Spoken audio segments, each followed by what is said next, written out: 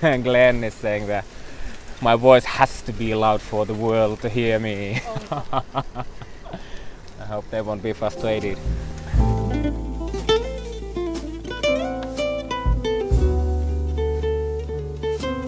Happy end of the week, friends. I'm Glenn Kubish, still in Edmonton, with a list of 3 things that made me happy or grateful this week. It's not the stuff in the news or from the machines of opinion. It's little things from my little life, little pebbles tossed into the stream.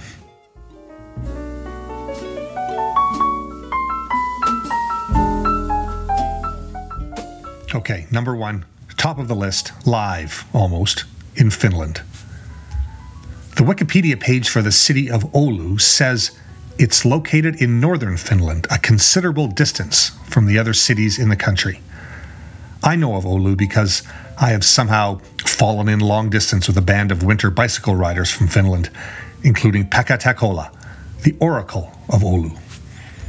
Pekka live streams bike rides from his city on his YouTube page. He points out the sights, makes infrastructure and drainage sound interesting, and has real-time conversations with his followers through the comments field. At one point last week, he wondered if his audio was too loud. I typed in, "You have to be loud so the whole world can hear you." A few seconds later, 6,400 kilometers away, Pekka read my comment back and laughed. There are valleys, between us as we communicate, far or near. There's always a delay as sound or word or glance travel across space from sender to receiver, even if we can't perceive the delay. That delay is why we're not angels. Realizing the space between us actually helps us as humans communicate. But to keystroke in a comment in a YouTube field in Edmonton, and seconds later in reaction, hear laughter from a dude riding his bike in Finland is still kind of out of this world. So thanks for the live stream, Pekka. Enjoy cycling. Thanks for your example. Okay, now just give me a second to have you get that across in Finnish. Okay, go. Kiitos live-streamistä, Pekka. Nauti pyöräilystä. Kiitos, että näytät esimerkkiä.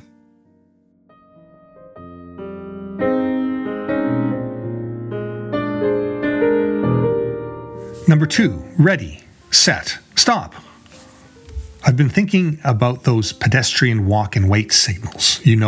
The walker in white and the flashing hand in red, since last weekend after a little scene unfolded slowly on the corner of Jasper Avenue and 109th Street. Sheila and I were on our bikes, ready to cross Jasper, when she said hello to a stranger on the sidewalk. The two of them proceeded to talk through one whole light signal, then another, then one more. They talked about the weather and construction and coffee shops. Every now and then the sound of the traffic would die down and I'd catch another word or two. It made me remember the time in Ottawa we experienced the statue of Oscar Peterson.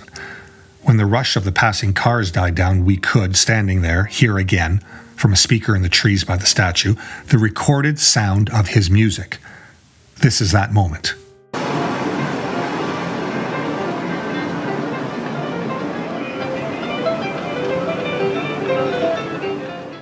Watching Sheila and the woman strike up a conversation while the lights cycled, while the walk band became the flashing hand, and repeat, made me also think about that flashing hand. It's always meant don't cross, it's not safe, stay back, don't enter the intersection, and all of that. I had never known the traffic hand to also mean don't be in such a rush to get going again. Talk a bit. Listen for the quieter stuff that's there. The moving city can wait.